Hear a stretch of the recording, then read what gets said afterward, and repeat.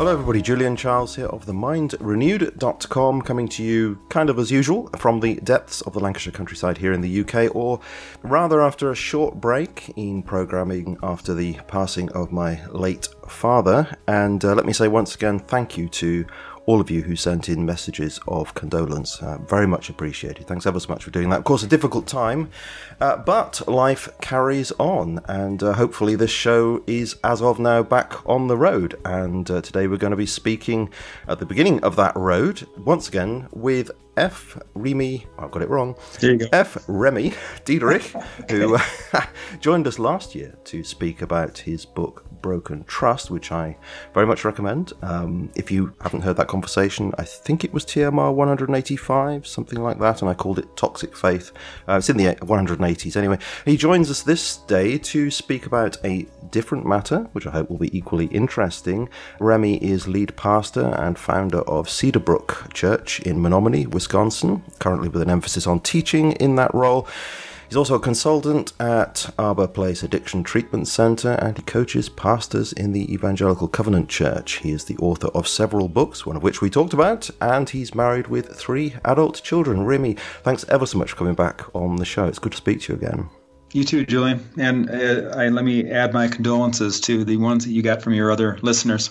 Thanks very much. That's really good of you. I'm sorry about your name, by the way. I'm bound to get it wrong throughout the conversation. Well, that's just the nature of having a different name, so I'm used to it. You say it comes from a French name, doesn't it? So it's now anglicized, and it's tricky to do that. Right. We're going to be talking about the subjects of temptation and self-control, which are the subjects of some, I think, very interesting blog pieces that you wrote a while ago over at your website, which I know you've been preaching on at your church and elsewhere, no doubt. These are not perhaps the most crowd-pulling of subjects, in that I think subjects like that have tended to get a bit of a bad press in our cultures these days, our rather permissive cultures these days, certainly here in the West. But I think, nevertheless, they're very important subjects for the Christian and indeed for the non-believer, as I think will come out in our conversation. But before we get on to that, let me ask you first about what you're doing at the moment. You are on, I believe, sabbatical in Mexico City. First of all, thanks ever so much for speaking to us while you're on sabbatical. How is that going? It's gone very well. It's you contacted me. I think I might have been in the airport leaving on sabbatical, and then you went into your situation there, and now we're reconnecting. So I'm almost done now. It's been 5.5 weeks. I have a few days left. I spent some time in language school with my wife for 3 weeks, and we spent another week sightseeing, and then the last 2 weeks we are spending time with a church down here that we support, and I've been doing quite a bit of teaching here as well. So it's not just a holiday by any means, is it? By the sound of that, anyway. No, I'm kind of a doer by nature, so I couldn't sit on a beach for 6 weeks and read a book. That wouldn't work with me. Which is why you said yes to doing this. Well, it's very good of you. Thanks ever so much. Right. Okay, so the subject, temptation and self-control. Well, what can we say about this? Seems like an invitation to preach, in that colloquial sort of negative sense, a rant about what we should or should not be doing. But that's not how you write in these, I think, very interesting articles over at your blog. You talk about things in a very practical way, very helpful way, really trying to stress the importance of these things in our lives, but the fact that actually we can do something about this if only we realize ourselves, understand ourselves better. I think that's really helpful, and I'm hoping this conversation will bring some of those points out for all of us to learn from. You have 2 articles in particular that I thought were very helpful. One called 4 Roadblocks to Self-Control, one called Temptation and How to Develop Self-Control. I'll give links to those, of course, and invite people to go and look at those for themselves. So my first question to you really is, why did you think it was important to address subjects like these, sort of non-sexy subjects? Right. Why the emphasis in your teaching? Well, I taught these in my church and posted the blogs in January, in the month when everyone, likes to talk about resolutions. And I really don't like the discussion of resolutions because they never seem to be very effective. And I thought, I want to go a little bit deeper. I want to look at why it is we keep going through these cycles of trying and then failing and then trying and then failing. And we do it as Christians. I mean, this is just a human problem. It's not a Christian problem. But certainly as Christians, we are dedicated, hopefully, to be following Jesus and obeying his teaching. And a lot of times we say we're going to do it and we just don't. And I thought there's got to be some psychology behind this that would be helpful to, rather than just tell people, okay, people, it's another year, let's try to follow Jesus better, Yeah. And then Yes. and then we all agree to do that for a year, and then we all fail by February. So I thought that I think we're missing something. Just quoting the Bible verses isn't enough. So maybe we can help understand the psychology, what's going on in our mind that might help us. And I came across this book, The Willpower Instinct by Kelly McGonigal, and I found it just very helpful. And I found it working hand in glove with Scripture. Yes, you mentioned that book was very influential in what you're doing. And I'm sorry, by the way, to be flippant, but I've got to mention, I know Sure. one of my resolutions is not to make resolutions, for precisely the reason that you say. I know that's so old hat, but I had to say it. How have people actually responded to your teaching in these areas? Have they been receptive, or have they, looked upon it as, oh, I don't really want to listen to that kind of thing? No, I think it's been very positive, very favorable. I think anyone who wants to improve fights with these questions every day. How can I do better? How can I improve? How can I go to the next level? Why don't I? Yeah. So I got a lot of good feedback on it. Mm. Would you agree that there's a tendency in our cultures not to preach on these matters? I mean, that's the impression that I get. I think so. I think the message in the church has leaned heavily towards forgiveness, which is certainly a good message. But I think people confuse grace with only forgiveness. Grace is much more than forgiveness. Grace it simply means gift. It's the gift of God. So forgiveness is a gift of God, but so is self-control. And so it's much easier to preach about forgiving people for lack of self-control than preaching about how God wants to give you self-control. In fact, I find it interesting in the book of Acts when Luke is actually describing the ministry of Paul. He's quoting Paul, and Paul is preaching, and he says he is summing up the kingdom of God as being righteousness, self-control, and the judgment to come. So I don't know how many preachers today would say that self-control is central to the message of the preaching of the gospel. Yes, indeed. I think a lot would say it's about self-realization or something like that, but that's another matter. Sure. It's interesting that you say that self-control is a gift of God, because that brings me actually to my first question about this article, this blog piece, 4 Roadblocks, because the title is 4 Roadblocks to Self-Control, and immediately crossed my mind to people who are perhaps not Christian reading that. Might they think that this is a sort of rather humanistic word? Sort of implies that it's all about self and its achievements, but you wouldn't be saying that, would you? Well, no. I mean, like I said, Paul used the word, or Luke quoted Paul using the word himself, that self-control. It's something, that's why it's a gift. God gives us the gift of controlling our urges, controlling our thinking, our thoughts, our actions. So more than other people, you mean? Us, but God's going to help us with it. Right. So more than people who have not come to faith in Christ, you would say? I'm not quite clear. Restate your question. Well, the question is self-control for the Christian something that is enhanced by this gift? I mean, all people have some capacity for self-control. Are you saying that the Christian at least should be taking hold of that which God has given, which is an enhanced ability for self-control? Yes, I think as humans we have the ability to control ourselves somewhat, but the Holy Spirit, as Paul said in Galatians, the Holy Spirit gives us, it's a fruit of the Spirit of God being inside of you. Okay. Yeah, you say that self-control is beneficial to us. Generally, presume you're speaking about all people, really. Sure. Well, a lot of modern culture rejects the idea of self-control because there's this idea that it's limiting, it's not allowing you to realize, who you really should be, better to go with your feelings, to be true to yourself, those kinds of things. Mm-hmm. But you speak in ways to suggest that self-control is beneficial to us, whoever we are, in very, very practical ways in our lives. And what I'd like you to describe is, what do you mean by that? I mean, in what ways can self-control generally be so beneficial to us? Well, it's interesting that we prize so many things that require self-control. I mean, if you go to a concert, the reason we spend money on that concert is because someone spent a lot of time and self-control developing the talent of singing or playing an instrument. If you think about the Olympics, how much we prize the people who spend hours every day preparing for the Olympics. And when they succeed, they get gold medals. And so we are always in our culture prizing and esteeming people who have shown self-control in their life to develop an aspect of their life and brought it under control to a place of excellence.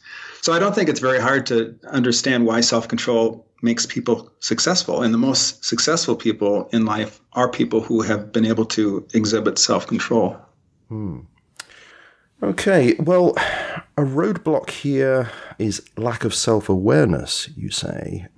And what kind of thing are you driving at there? I mean, I'm aware of myself. You are aware of yourself. What is it that we could be lacking in our self-awareness that impacts this?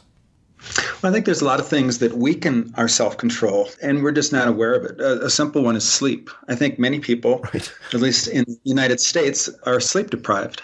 And we're just not aware of that. We don't think about that. We don't think about the fact that 6 hours of sleep or less a night isn't good for us. Yet you're making very important decisions on 6 hours of sleep, and those decisions might be very poor. Our ability to control our thoughts or our actions is weakened by the fact that we're not getting enough sleep. In fact, that happened to me years ago. I was getting depressed, and I had never been depressed in my entire life. And I couldn't figure out what it was, and I was trying different things. And then I read an article that suggested that if you don't get 8 hours of sleep a night or more, that you're highly likely to become depressed. And I thought, I'm not getting 8 hours of sleep a night. And I hadn't even thought about that. And I started to sleep 8.5 hours a night, and the depression left immediately. And so that was just something in my life that I wasn't aware of, but yet it was weakening me, and I'm sure it was weakening me in my decision-making and as well as my self-control. And you say that stress can also have this kind of effect. I suppose stress coming from all sorts of factors. Work, of course, is the one that one tends to think of immediately. Sure. Very difficult to control that, though, isn't it? Because these things are, that's part of the definition of it, isn't it? That these are things that you cannot control that are happening in your life. At least you think you cannot control. And that produces this reaction in you. Right. How can you control something that seems so uncontrollable, such as stress? Well, interestingly, speaking of stress, the same author, Kelly McGonigal, she has put out another book about stress. And she said it's the research that she used to create this book was astounding to her because she had always spoken of stress in a negative way. And in this book, she just covers a plethora of research showing that people who look at stress not as a negative thing, but as a positive thing, people who can change their perspective on stress, it can actually help them to overcome whatever it is that they're working on in life. And so how that would apply here is one thing practically that you can do. Let's say I have a very stressful job and there's nothing I can do about it. I can't change anything about my job. I can't change anything about my life. The one thing I can do is change my perspective on stress and say, okay, I'm in a very stressful situation and I feel stress, but I believe that God has created me and wired me to rise to the occasion. So rather than see this stress as something that's going to, as an excuse to go drink or commit all kinds of sin or lots of overeat or never exercise, rather than doing that, I'm going to choose to believe that the stress in my life is something that's going to motivate me to rise to the occasion to do a better job of what I'm doing. Yeah. So it's just an interesting twist on what we often assume about stress. Yeah, I get the point. I see that's very practical advice, but I wonder whether it could go too far. I mean, there must be a certain level of stress which, no matter how you think about it, you're still going to be affected. The power of positive thinking can be only taken so far. There must be some situations which are just so pressurized. Sure. It doesn't matter how you think about it, you're still going to end up with that. Then presumably it would be a much more drastic approach that would be necessary with that, perhaps by changing your job. I don't know. Yeah. Whatever it is. And that's where, I don't want to, I'm not the expert. I would refer people, the book is called The Upside of Stress. And she actually addresses that question, what you just said. And I'm currently reading the book, so I don't feel well-versed enough to actually address it. But just to pass on the idea that even how we perceive stress can be one way of helping us with our willpower and self-control. Yes, okay, yes. I don't want to put you on the spot for all of it, and certainly that's very useful advice, of course, just as far as that advice goes. One thing that really interested me is this business about dopamine, because, of course, this is an internal drug that people very frequently talk about as being that which gives you a reward for whatever it is you're tempted to do, etc. But interestingly, you say that it doesn't really give us pleasure in itself, which is this popular perception, but it kind of drives us towards locating the object of desire once that desire has already been triggered. So we kind of see something or hear something, whatever it is, so we think, oh, I'm interested in that. Okay, it's wrong in some sense, but because that's been triggered in us, then the dopamine kicks in within us to drive us towards that goal. Well, I've never really heard of that before. What prompts me question-wise here is, okay, we say we've got a wrong desire. Would you say that we should somehow try to preempt the situation, remain vigilant and sort of nip in the bud such temptations before that dopamine rush can get in there and compromise our wills? Presumably you would agree with that, but how do you do that? I mean, once it's there and it's starting to trigger us, it's already triggering us, isn't it? Yes, but I think you could recognize what your temptations are. I like to use a simple analogy of a donut because it's true in my life. But I don't like donuts, but there you go. It doesn't matter. You understand the principle, and it's something simple like that, and you can insert your own temptation. But let's say on my way to work, there's a donut shop, and I just cannot. I've developed this habit of I just can't pass the donut shop without stopping and buying a donut on the way to work, and I'm gaining weight, and it's causing all kinds of problems. So agreeing with you, I think what I can do is identify, well, there's other roads that lead to my work. And so rather than fall into this old habit of going down the donut road, I can develop a new habit and find maybe there's a fresh fruit stand on a different road.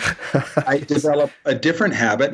I personally like oranges, so maybe I will go down the road with a fruit stand, and every day I'll get an orange. And so I'm still getting a reward. I'm getting a reward for this new road. And that's why I like the donut road. I like the donut road because it gave me a reward. So what I need to do is I need to reprogram myself for a reward that's healthy by taking a different road to get to my work.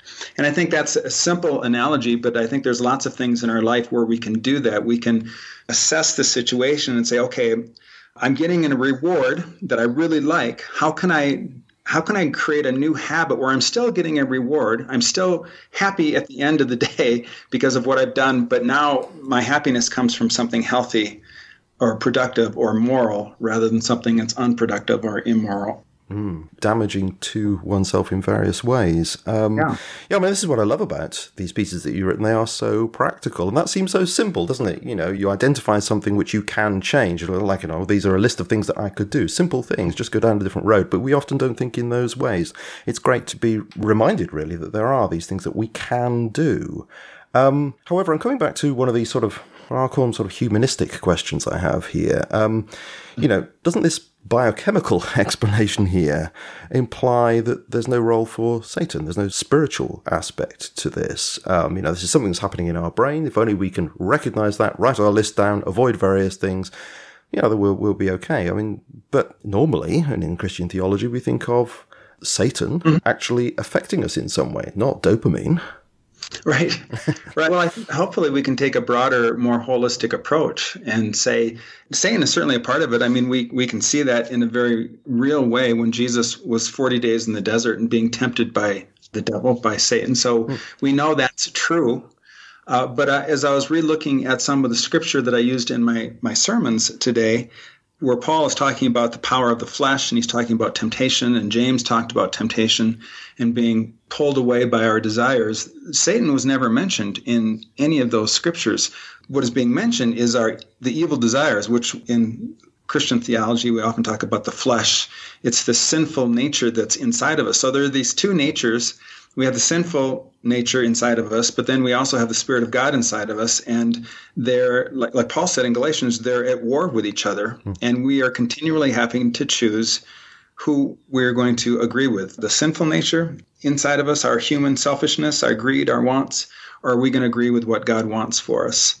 And I'm sure, Satan plays in there someplace, but as Paul and James spoke about it, Satan was never mentioned.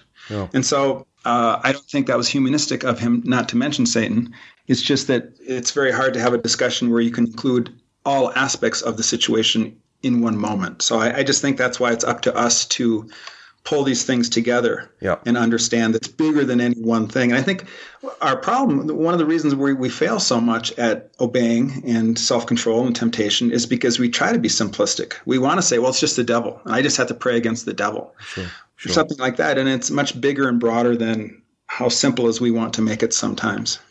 Or indeed the other way around. Indeed, it's all about dopamine. It's all about controlling the situation. There's no spiritual input whatsoever. Yes, I totally agree. Yeah, we can fall on either side of that. Sure. Okay, well, there's this thing called moral licensing that you talk about.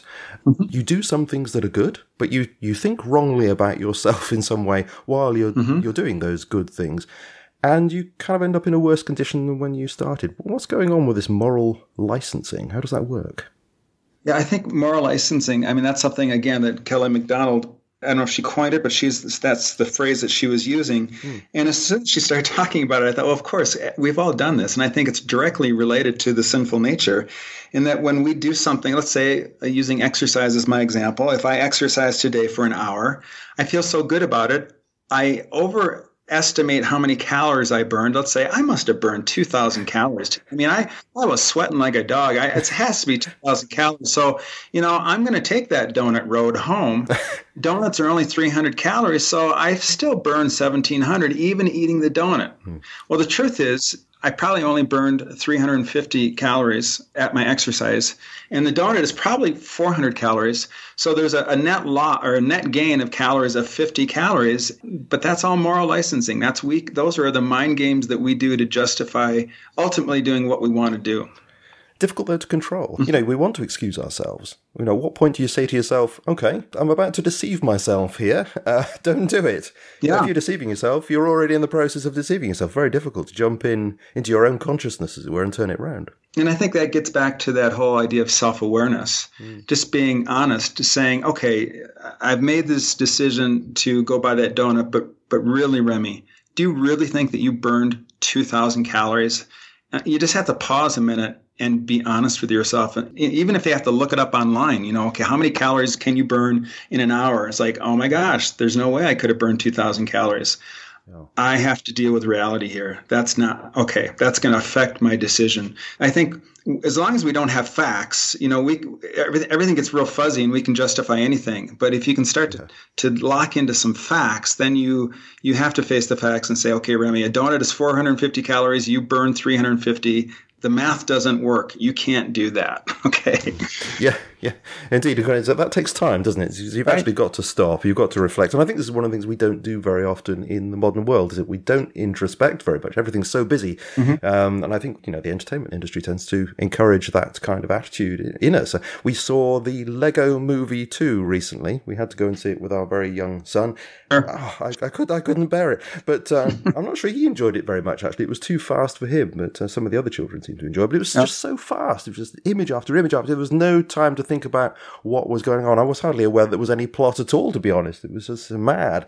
So it's almost as if people are being trained to not to think about anything, really. Not to think about life, just react. So it's very difficult to introspect. And I think it's very important, as you say, we should stop, we should think and question what we're doing, and the motives for what we're doing, and whether we can improve in various ways. Yeah, definitely great advice. And that's really, as you said that's really to slow us down. That's where community comes involved. Yeah. So as I'm talking to you and I'm telling you, I just don't understand, Julian. I exercise every day, but I'm gaining weight. What? And then you start asking me the tough questions. Well, Remy, and then you start, do you realize this and do you realize that? And it's like, so by talking to you, by being engaged with community, the community challenges me to be accountable. And that's, when we live all by ourselves, going home and just with no interaction with other humans, it's very easy to justify just about anything. Yes, indeed.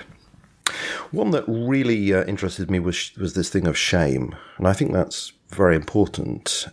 With all the things we've been talking about, we can fail, and we very often do feel ashamed. And so there is that temptation then to reach out for the thing that's going to fix it. At least we think it's going to fix it. It's going to make us feel good in the short term.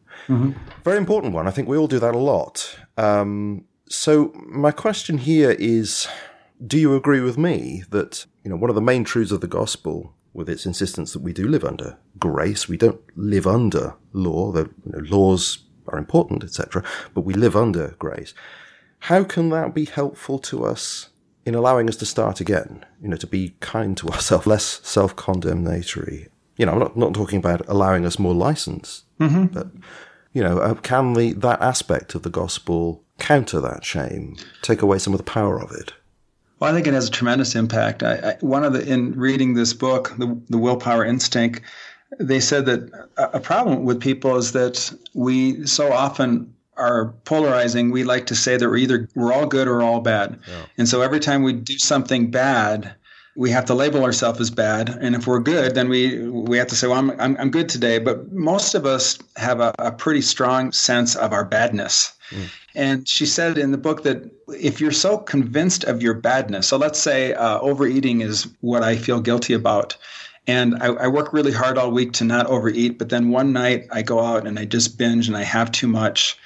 The temptation, and what often happens is, no, I'm going to beat myself up. I'm going to tell myself I'm a failure. Remy, I knew you were going to do this. This is who you are. You always do this. This is always the end story.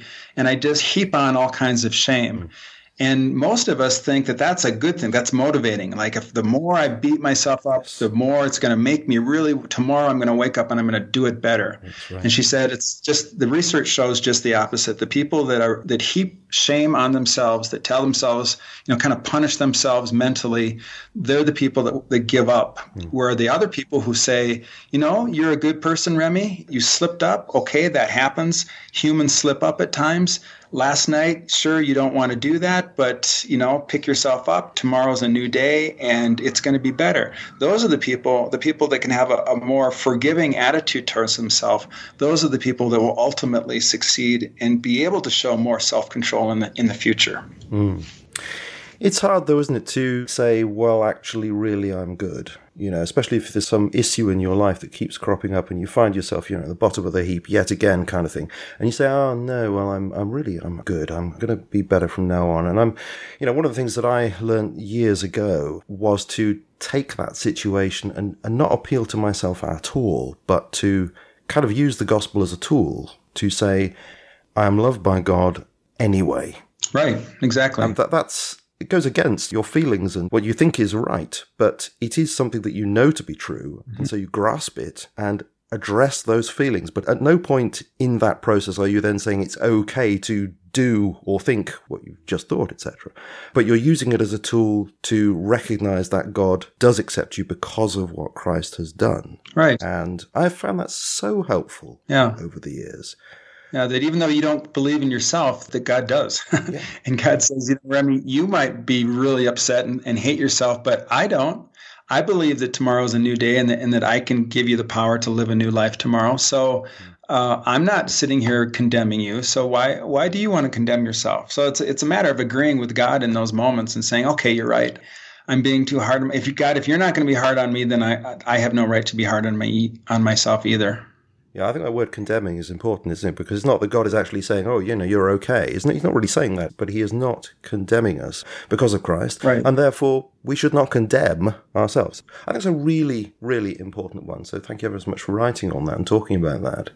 I want to come to the next one, the next piece that you wrote. Mm-hmm. So this is temptation and how to develop self-control. Very practical ideas you have in here. You mentioned about being positive, keeping positive. No doubt a lot of people will be thinking, as I was thinking when I sent you my notes, positive thinking, isn't that meant in the popular sense? Look, I can be really positive, I can achieve whatever I like, and it's all part of that, just that appeal to the innate power of the human being, etc. Is that what you mean? No. No. Okay. What I mean by that is just, it's kind of like what I was just saying as far as choosing your identity. Right now, one of the reasons I came to Mexico is I almost said it right there. I'm learning Spanish. And it would be very easy for me to say, well, I'm trying to learn Spanish. Well, but that phrase, I'm trying to learn Spanish, is a certain identity. The identity is, I'm going to give this a go, but I'm not sure it's going to work and I might fail because I'm just trying. Yeah. As compared to if I could say, I am learning Spanish. I came here to learn Spanish. I am learning Spanish, and I speak Spanish. I don't speak Spanish well, but I am a Spanish speaker. That's a positive identity, and that's an accurate identity. But so many of us come into it with a negative, I'm ready to fail. Like many people say, they'll meet me and they'll hear my strange name of Remy, and they'll go, I'm going to forget that. I'm so bad at names. Well, all right. You just wrapped me across the knuckles there. You just identified yourself as someone who doesn't remember names. So you've taken on that identity. Why? Why did you take on that identity? I used to say the same thing, and I meet so many people, and I know hundreds, if not thousands of people, and I would always say, I'm just bad at names, which was really became my identity, which gave me an excuse to not even try to learn names. And I caught myself one day and I said, I'm never going to say that again. I'm never going to say that I'm bad at learning names. I'm going to say I'm a person who works at learning names. Okay. That doesn't mean that I'm necessarily going to be great at it, but it just changes my identity. So that's what I mean by being positive. Looking at things like more of a can do. I'm going to do this rather than, gee, I hope I don't screw up again. Yeah, so it's really, very good advice indeed. It's interesting that you bring up languages there, because I was just thinking that I tried to learn German as a child. Right. Very definitely tried to learn German. And I keep saying now, it's 30 years on, I keep saying, well, I've forgotten so much. I kind of excuse myself for the fact that I have indeed forgotten so much, but I never think of it in terms of, it's amazing how much I actually remember. So perhaps I should change the way I think about that. It might make me more confident and help me to recall more of those German words. See, this is where, you can look at that as humanistic thinking, or you can say, no, God wired our brain to be like that. God wired us to be positive, to think positive. And so if we do it, he will work through that natural way that he made us to help us to accomplish these different things. Yeah, it's interesting. And I suppose insofar as we're not positive in the sense you've been describing, maybe that's a result of, theologically speaking, the fall, departing from what we should be, who we should be. Sure. Yeah. Okay. Just a few more questions here before we close. Sure. You say that we should get a compelling picture of who we want to be. Okay, so this is related to this positivity, really. A compelling picture of who we want to be. Now, I think a lot of preachers would say what we should want to be, of course, is like Jesus. That phrase comes out an awful lot. He is our pattern, etc. We need to be like Jesus. I think a lot of people would look at that and say that's an incredibly daunting thing to try to achieve. Here is someone whose moral excellence was just beyond, and such a, brilliant teacher, etc. Anybody asked him a question, he was able to wrap them up in knots, etc. I mean, how can we come to terms with that? That's just too daunting, isn't it?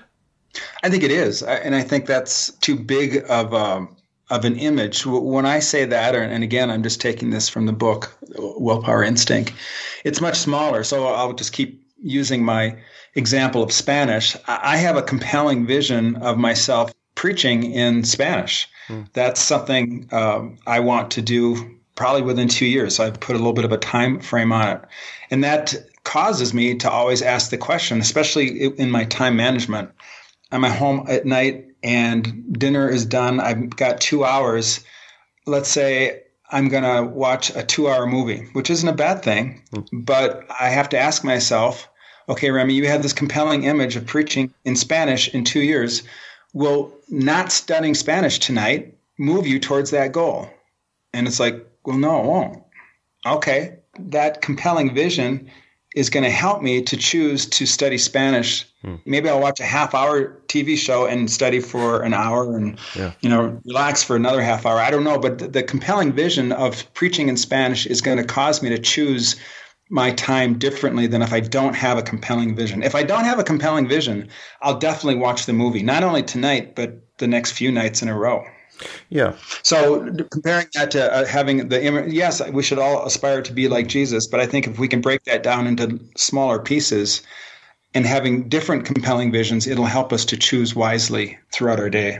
Okay, so you would nuance that, would you, in your own preaching? You wouldn't just say, as so many people do, we should be like Jesus, because it is just, it hits you between the eyes and you just think, well, there's no way I'm going to do that. Even with the power of the Holy Spirit helping me, I'm never going to achieve that. Yeah. So when you overreach like that, I think that's what causes people to give up, and then they give themselves permission to do anything because, well, what you've suggested is way beyond my possibilities. So I might as well just not even try. I'm deliberately waiting because in the article you say it's practically helpful to wait. You say, I didn't plan that, by the way. I just saw this and I thought I'll shut up for a few seconds. You say maybe waiting for 5 minutes before you engage in whatever this bad habit is that's having trouble in your life. It's holding you back in various ways in your life. This temptation is there, you know it's there, and you just think, right, I'm going to wait for 5 minutes. Mm-hmm. Very simple. Yeah. But what I want to ask is it effective? Can you really do that? Because so many temptations just happen. Right. I don't know whether it's true of everybody, but I would say that a lot of temptations in my own life, they're like that. They just happen rather than something that I contemplate. I'm going to do such and such. Sure. I think it gets back to the self-awareness. So let me use, I'm not a smoker, but I think this works as a good analogy. Let's say that I've tried to quit smoking numerous times and it hasn't worked. And so I'm prone to just give up on the idea because I've tried so much. But now I read about this research in this book that tells me to wait. So this is what the research says. The research says, let's say you always smoke a cigarette after supper. And it's just a habit. You've done it all your life. But you want to start to change if this is a possible idea. So what it says is rather than smoke that cigarette right away, wait 5 minutes. And just the waiting of 5 minutes will develop in you a little bit of self-control that can start to grow. It just gets a foothold in your life. And you said, well, but it's such a habit, I don't know how to do it. So, okay, so you have to be self-aware. You have to be aware of your habit. And before you sit down to eat dinner, you want to take your cigarettes and put them like across the house. So you have to think about it when you get up so when dinner's over and you're ready to grab that cigarette, you go, oh, that's right. I'm going to wait 5 minutes. My cigarettes aren't here like they usually are. I put them in my bedroom. So you set the timer for 5 minutes and you wait 5 minutes and you say no to yourself. I'm not going to smoke a cigarette for 5 minutes. And you still end up smoking that cigarette, which was interesting to me because I thought if you want to quit smoking, you should just quit smoking. But this is a person that hasn't worked. They need something else. They need another avenue. And so this is for that person. And that is, okay, son, wait 5 minutes. Because once you develop the self-control of waiting 5 minutes, then you can develop the self-control of waiting 10 minutes. And little by little, over time, and you might not quit smoking in a week. It might take you 2 years to quit smoking. But at least in 2 years, you will have quit smoking, right? As compared to never even bothering trying to do it. Well, if that's true and it does work, that is really fascinating. Yeah. But of course, I'm going to have to come back with something, not exactly a counterexample, but just thinking of something in my own life that I'm struggling with just at the moment. And that's, I can't really prepare for that. I can't imagine how I can prepare for it at the moment. I mean, I have an issue with, if I'm really busy and I've got stuff to prepare and my 2-year-old son is just saying, Daddy, Daddy, Daddy, Daddy, Daddy. There are certain moments when I feel a bit stressed because there are these other things to do and I just go, can you just, shut up? Right. It just comes out, and I can't put my voice box on a shelf somewhere, wait 5 minutes and then go and get it. It's there. It's part of me. Mm-hmm. When those things happen, I do regret it afterwards. And, especially if he starts to go, ooh, you shouted at me and he's wondering why, because all he was just doing was trying to get my attention. Mm-hmm. I feel bad about that, but I can't control it, can I? Does this just perhaps not apply to that situation? What do you think? I'd have to think that through more. I don't know. My first response would be like anything. If you're aware, because you are aware of this, you just told me, so you're aware of this problem. Yeah. So I think you might be able to come up with a tactic that you could prepare in advance. And so you're going to do something. The next time your child gets to that breaking point, you're going to have a tactic that helps you to kind of take a personal time out. I don't know what that would be. But I think if you thought that through, you could find a tactic that would help you to develop a different habit. Gosh, yes, I can't imagine what that would be. Heavens. Perhaps employ a sense of humour, have a banana on a stick or something and lift it up in the air. I don't know. Yeah, okay, I'll have to work on that one. Thank you. Yeah. You've already mentioned getting enough sleep. I heard this years ago, actually. Don Carson was preaching and he mentioned how important it was just to get enough sleep. And it just hit me as something so simple yet so important. Mm-hmm. And it's true in my own life. Yeah, if I don't get enough sleep, I tend to get depressed and negative, and then it's harder to control things. But you list a lot of things like exercising, eating right, eating healthily, and perhaps very importantly today, limiting device usage. All very sensible stuff, very helpful stuff. Mm-hmm. But how about this one, slow breathing? That immediately struck me as something to do with meditation. It implied meditation. How can slow breathing possibly help such a situation? Yeah, and again, I'm not the expert here. I'm just passing on what I read, and I think people have used it in correlation with meditation, but you can certainly use it in correlation with prayer. Yeah. So just slowing down your breathing pattern for whatever reason. Again, this is all of these recommendations are based on what the research that was laid out in the book. People that are able to take anywhere from 5 to 20 minutes. The longer you do it, the more helpful it is. But if you can take up to 20 minutes a day just to slow down your breathing to 4 or 6 cycles per minute, those people have been proven to exhibit more self-control in their life. And I don't have the explanation for it. So 4 to 6 cycles. So you're actually talking about breathing and then not breathing again for 15 seconds, that sort of thing. Yeah, or just a very slow taking it in and releasing it over a 10, 20-second period. Yeah. I suppose at the very least it is a focus for slowing down. It gives you a purpose to actually do that. I'm going to breathe slowly. I'm going to stop. And that allows then perhaps the introspection that we were talking about earlier on. I think it develops that ability, kind of like choosing not to smoke for 5 minutes. It's a focus, intentional thing. And even though they said this is a common problem with people who pray, people will often complain about their prayer life. They say, I just get so distracted. My thoughts go all over the place. And the research on that is, well, even if you get distracted in prayer, every time you catch yourself being distracted and go back to whatever it is you're praying about, that practice of catching yourself and returning to the topic of prayer, that develops self-control. Right. So over time, right now you might feel like a terrible failure at prayer because you get so distracted. But if you continually catch yourself and come back to the topic of prayer, over time you will gain more and more self-control in general in your entire life, and certainly in your prayer life. Your prayer life will get more and more focused as you develop that pattern of returning to the focal point. So you mean actually if you're engaged in the business of prayer and you catch yourself being distracted by whatever it is, at that moment you say, I've done that again. Don't give up at that point and then go with that distraction, but cut it off and continue praying with what you were praying before. And those gaps between those distractions you say actually get smaller and smaller. That's what the research shows. Right. Yeah. Okay. Isn't that interesting? It is interesting. So much of this is interesting. As I said before, seemingly simple, but we don't think about these things. Right. So this is why I wanted you to share these with us. I think it's fascinating. Yeah, absolutely. The last one, I think, again, is important, but open to misunderstanding, misinterpretation. You say be kind to yourself. Right. Yeah, that makes a lot of sense. We're often not kind to ourselves. I think you said before, we tend to beat ourselves up. But again, can we be too kind to ourselves? You're saying about developing habits. In the habit of being kind to ourselves, can we not get into a habit of doing it so much that we end up not taking these things seriously?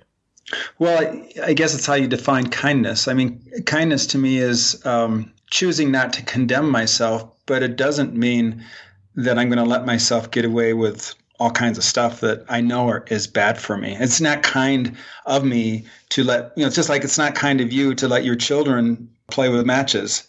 That's not a kind thing, even though you're just being permissive. You're being passive or whatever. You're not helping your child. So kindness means that you have the best intentions in mind for the person. And I think being self-kind, it means you're not going to condemn yourself, but it also means you're not going to be permissive to do destructive things. Excellent. What a nice word, to be self-kind. I like that very much, in the sense that you've just described. Yeah. Yes. Okay, I might even include that in the title. You never know. Well, we've come really to the end of the formal conversation here. I did want to flag up again what that book was that so impacted you. Could you remind us what it is, please, and what the author was? Yes, The Willpower Impact, and it's by Kelly McGonigal. Kelly McGonigal. I will certainly link to that because people, I think, will be interested to read that. I'll also be interested to read that as well. Okay, well, thank you ever so much. Now, is it Remy? Remy, I've got it right.